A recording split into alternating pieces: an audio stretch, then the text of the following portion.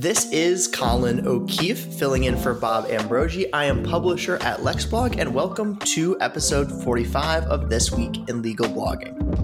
LexBlog is home to the world's largest community of legal bloggers and is the industry-leading provider of professional blogs and turnkey digital publishing solutions to lawyers and the world's largest law firms for more than 17 years.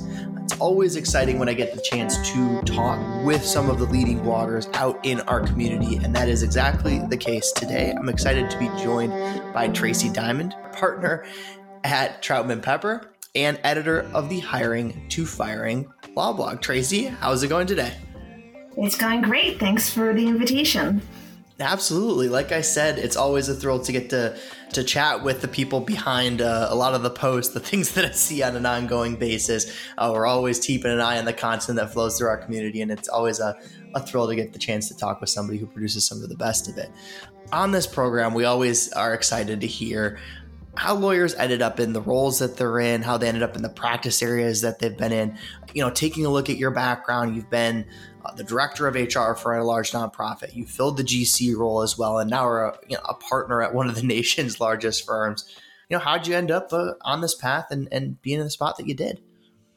So Sheryl Sandberg once wrote that while some people's career path is a corporate ladder, others are like a jungle gym. And my career path has very much been a jungle gym. I've done various things that have sort of suited my work, family life at various times in my life, and also things that I just thought were interesting and wanted to explore. As an employment lawyer, a lot of times people say that they wonder what it's like to be in HR, since a lot of our clients are HR representatives. And so I got to do that for a bit of time.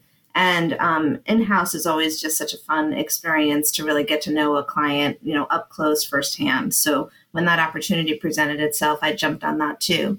But after doing all these different things, I circled back into big law because I found that was really sort of where I felt the most comfortable. I get to do really challenging, interesting work with really smart people.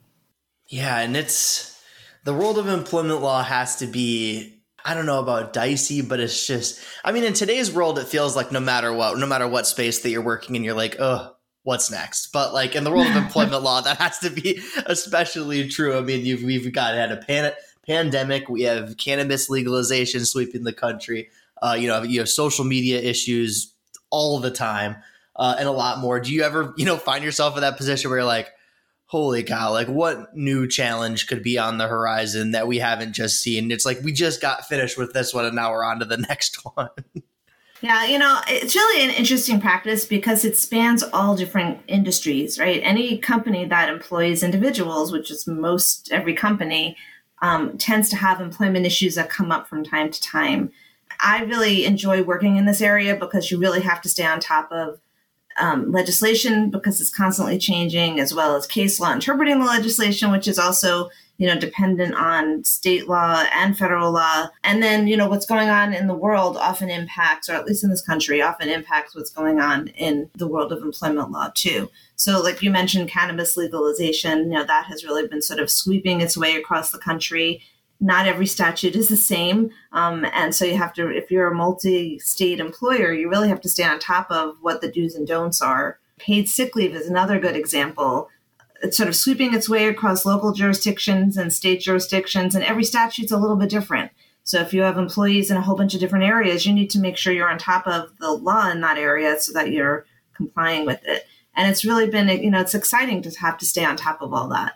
And then often like the political environment affects what's going on with the law as well. So staying on top of changing political regimes and what's coming out of those administrations is a big part of what we do.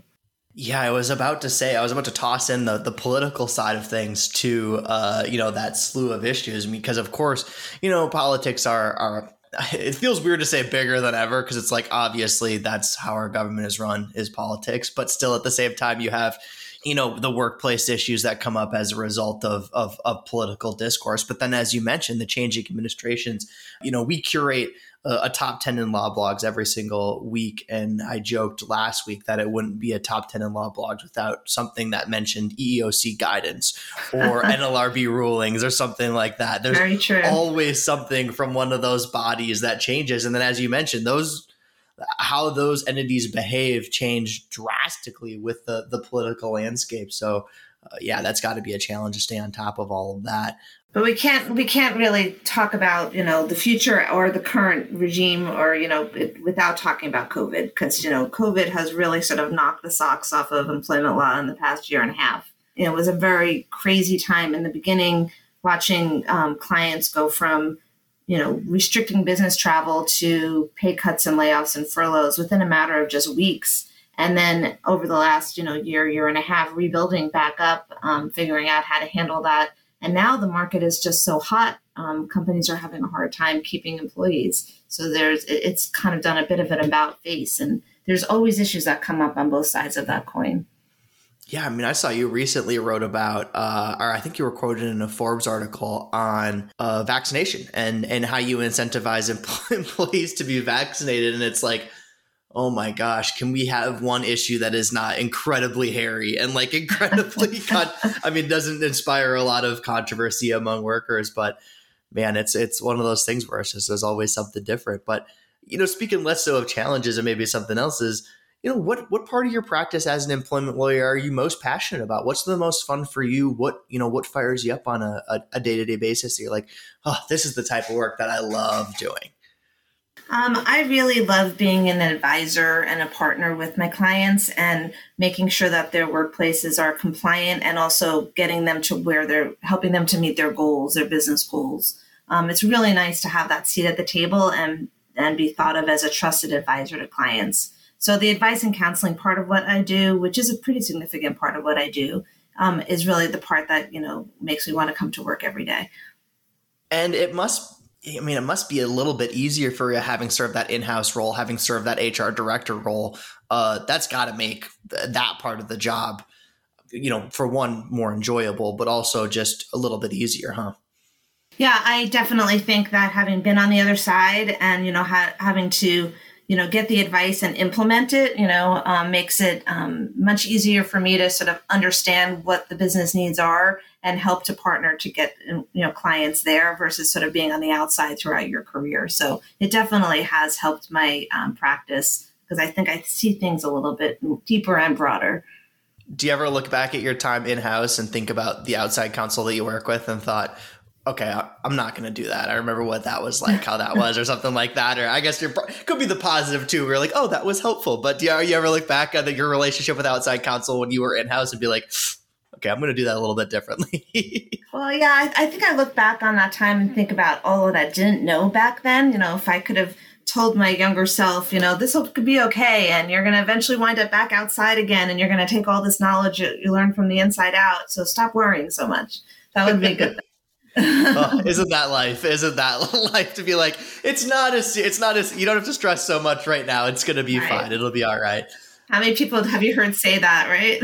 Yeah, exactly. Exactly. Especially that's an adage from a parent or something like that, where it's like, right. You think you're stressed. It's like almost when you're talking to your high school self, you're like, why are you stressed right now? This does not, you're fine.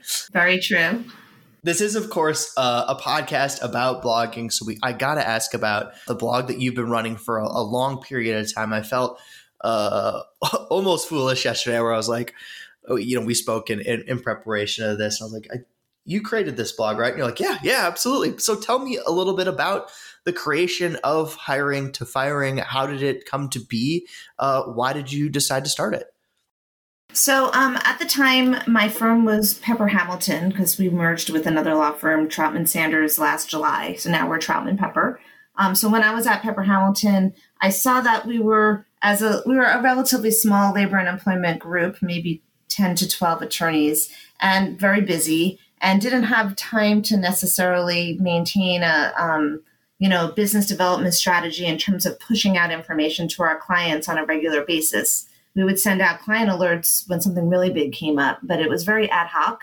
And I saw what others were doing, small and larger firms in the market. And I thought, this is an area where we're really missing the mark. Like it's just a gap that I think we need to fill, where we can, in a shorter than a client alert, in a more sort of pithy matter, just like kind of get the information out on areas that we think are just sort of interesting and kind of keep it up on a more regular basis, so that clients are feeling like they're getting information, they're getting value from us, regularly. So I spoke with our business development and marketing team, and they were really supportive. And we started the blog. Wow, that's cool. Were there any challenges, any pushback? I mean, it's kind of crazy to think about. I mean, even, back, this blog is now almost 10 years old.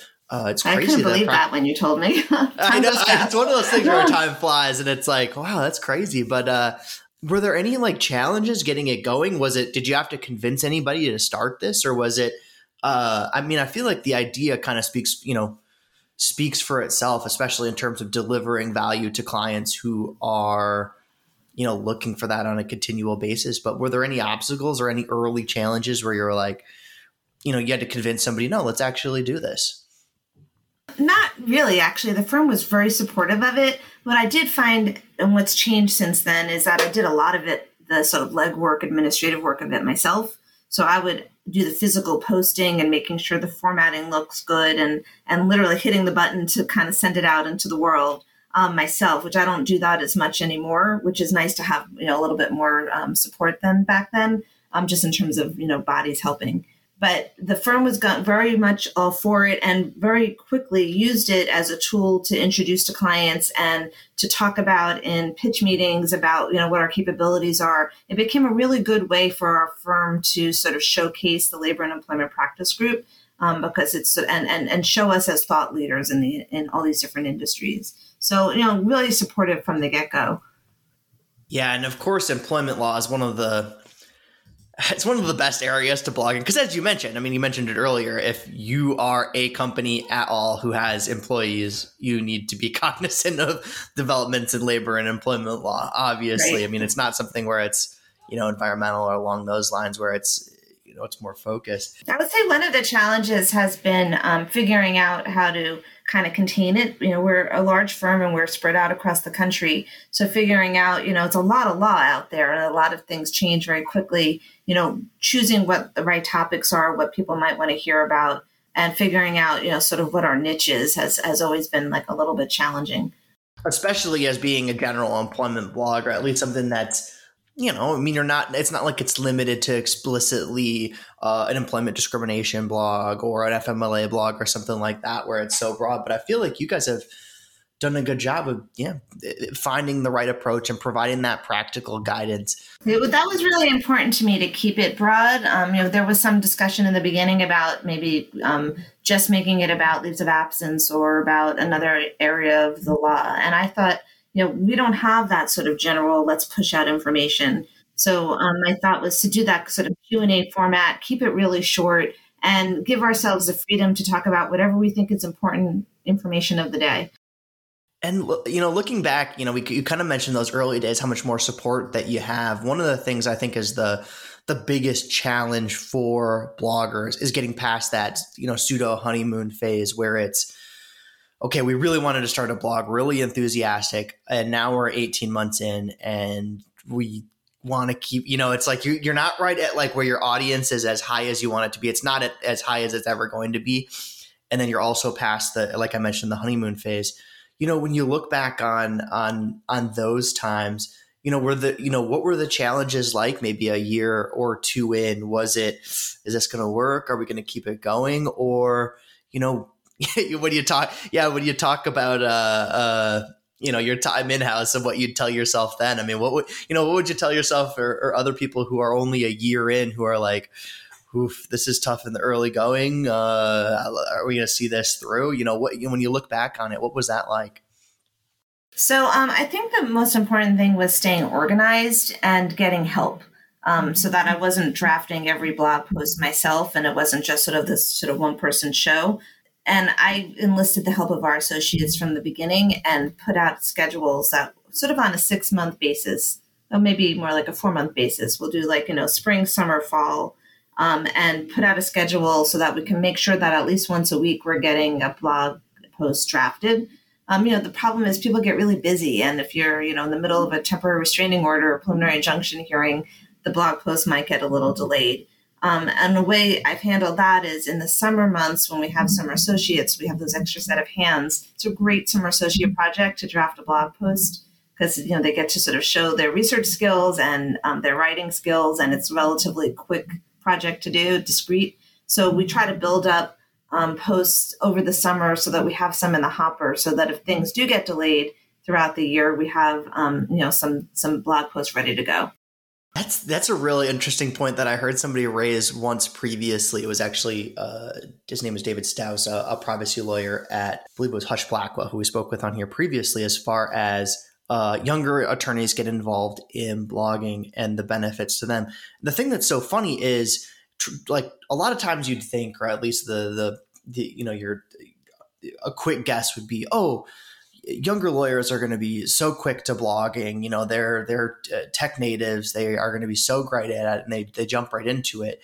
But what he described was, one, they kind of just want to just do the work of being a lawyer, and just that. Don't want to do kind of the business development stuff. And then also the writing style would end up being almost more legal versus like the less blogging, because they're like fresh out of legal writing in law school and stuff like that. But the interesting thing that you mentioned there is the exposure that it gives them to higher ups in the law firm. If you wanted to prove yourself to a partner, which is what you are, kind of a cool little way for blogging to be able to do it. You mentioned, demonstrating your expertise. Is that something that you found true as well, where it's, associates get a chance to at least, show you how they think, how they process things, and how they work through stuff? For sure. And what's really nice is they get a byline too. So it's a very easy way to get a byline, get your name out there in the world, and also create a writing sample, particularly for like the summer associates as an example. So I think it's been really beneficial. I don't know if my associates might agree if they're busy and I'm hounding them for their posts, but we try to keep them short for that reason, so that it's not a heavy lift. I mean, if you're hounding them for posts, that's one of the things that I'm constantly amazed by and always impressed by, are people in your position who really take on the mantle of being a blog editor. Of course, everybody's busy. That's the world that we live in. Everybody has something going on basically all of the time. If you're a partner at one of the hundreds of largest law firms in the country, if not an even smaller number, your time is immensely valuable. Just, it's immensely valuable. You're as busy as anybody, and you serve as editor of the blog. And as you've described, that's not just a title. It's not just, I'm the partner who writes for this blog. You are divvying up the work. Can you describe, like I mentioned in our notes, that's different can be a little bit different at every single firm, where maybe at some firm it is just, this is the partner whose name goes on a lot of stuff. Versus in your position, you're doing a lot of the assigning. What does the editor hat look like for you as the editor of hiring to firing? How much administrative work are you doing? How much organizational work are you doing on an ongoing basis? So in its current form, like I said, I have a lot of sort of back end help now. So I work with our business development person to, make sure that we have a schedule in place going, forward a couple of months.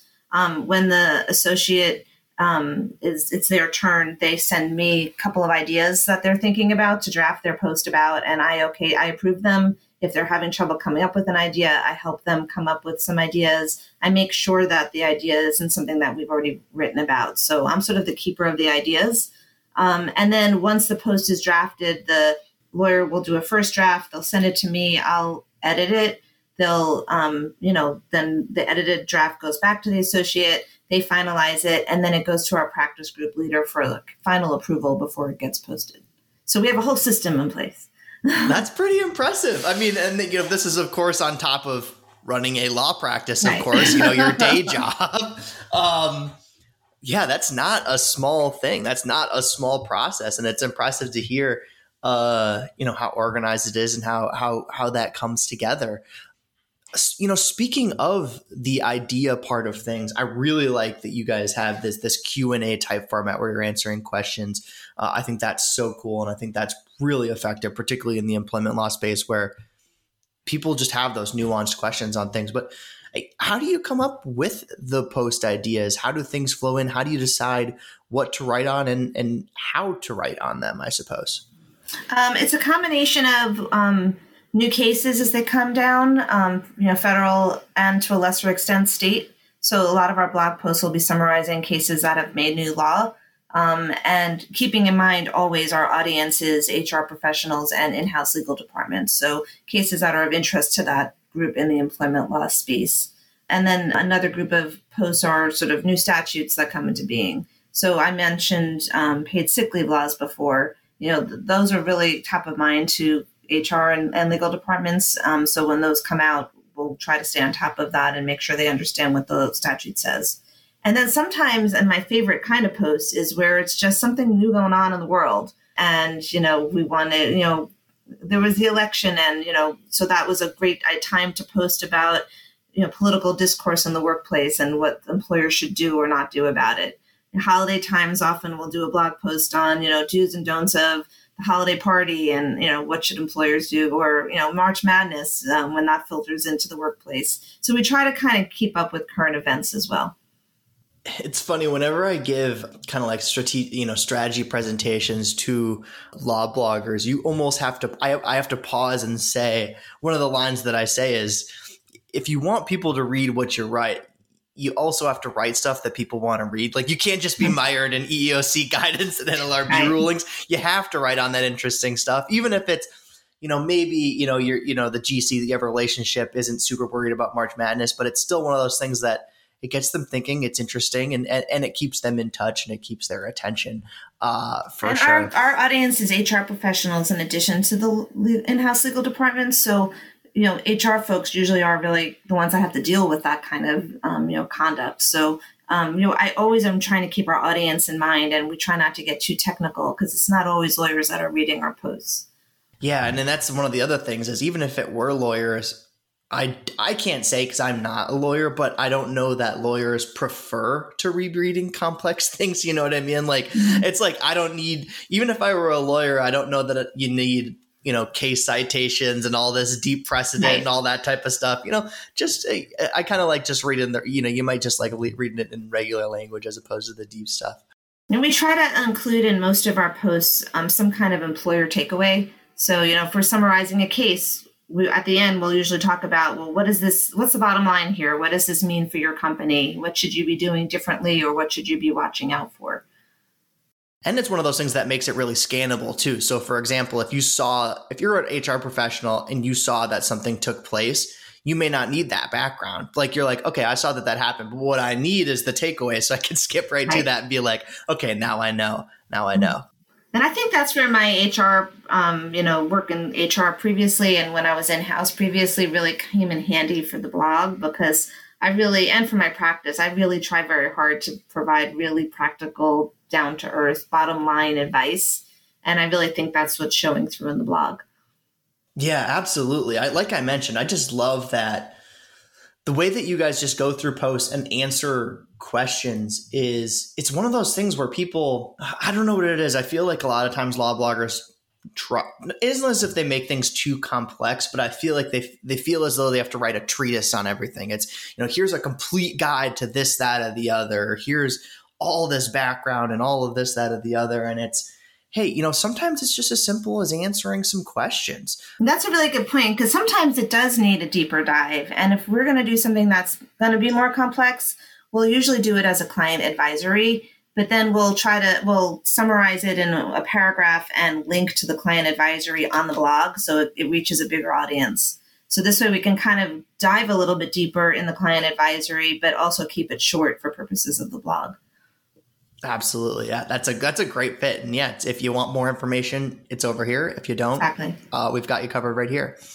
You mentioned earlier that your former firm, I guess not even former, but the former Pepper Hamilton, of course, very recently merged with Troutman Sanders to now form Troutman Pepper. How does a merger, I have a little bit of a peek behind the curtain having worked on this a little bit, but how does a merger like that play out on the content and the blogging front? I mean, do you have new lawyers to work with? Is it, new voices on the blog? How does this type of thing play out on the content and the business development blogging front? In two ways, really. One is, well, first of all, the Troutman Sanders had its own blog, and then Pepper Hamilton had our Hiring to Firing blog, and we did merge them all into the Hiring to Firing blog. So it's now one blog for the Labor and Employment Practice Group. We're a bigger practice group now because we're at a bigger firm, and our jurisdiction is broader. So we have folks in Atlanta and in Virginia and LA and Portland, Oregon, for example. in addition to our original offices in, Princeton and Philadelphia and New York and whatnot. So our scope is a little bit broader. We'll spend more time on laws that are not just sort of in the Mid-Atlantic region than we did before, because we have people drafting from all over the country, which I think is great for our clients because our clients are all over the country. And then secondly, the big difference is that I have a much bigger group of attorneys that are helping with drafting blog posts now, and a much more formalized structure to get them edited and published. So it's not, a small group of people that have to draft so many blogs per year. Now your turn comes up less often. So it's not quite as much of a big lift as it was before for each individual person, because there's just more of us. That's nice. Yeah, it's funny because we work with so many large law firms in the position of Troutman Pepper. So it was almost surprising to hear that 10 years ago that the practice group was still only 10, 15 lawyers. I was like, wow, I could have imagined it was significantly more than that. So it's interesting to hear how that's developed over time. Well, thinking back, like I mentioned, this thing started almost 10 years ago. It'll celebrate its 10th anniversary in February. It having been going this long, I have to imagine you've been doing something, right? That some benefit should have come from this. Has it been useful going on? Now 9 years later, have you guys seen business come as a result of this? What have the positive effects of this been? We have, people have found us, clients, prospective clients have found us just by, subject matter when they're Googling subject matter, and have considered us as subject matter experts. I have one client in particular I'm thinking of that hired us now for 2 cases based on finding us from a blog post. But we also very much use it in, as I mentioned before, in client pitch meetings and in marketing development efforts to showcase ourselves as thought leaders in the labor and employment area. So even though I might not be able to directly point to specific clients that came to us from blogs, it's definitely been a useful tool to get our names out there and to show what we know to folks and provide needed information to current clients as well.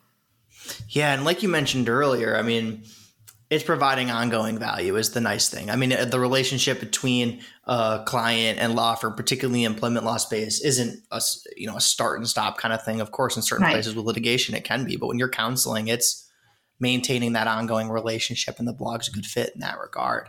Do you have whether it's, work or something else, maybe an email that you received, do you have a favorite moment from running the blog over all this time? Something that kind of pops in your head and you're like, oh, that was funny when that happened, or, something along those lines. Do you have a favorite moment?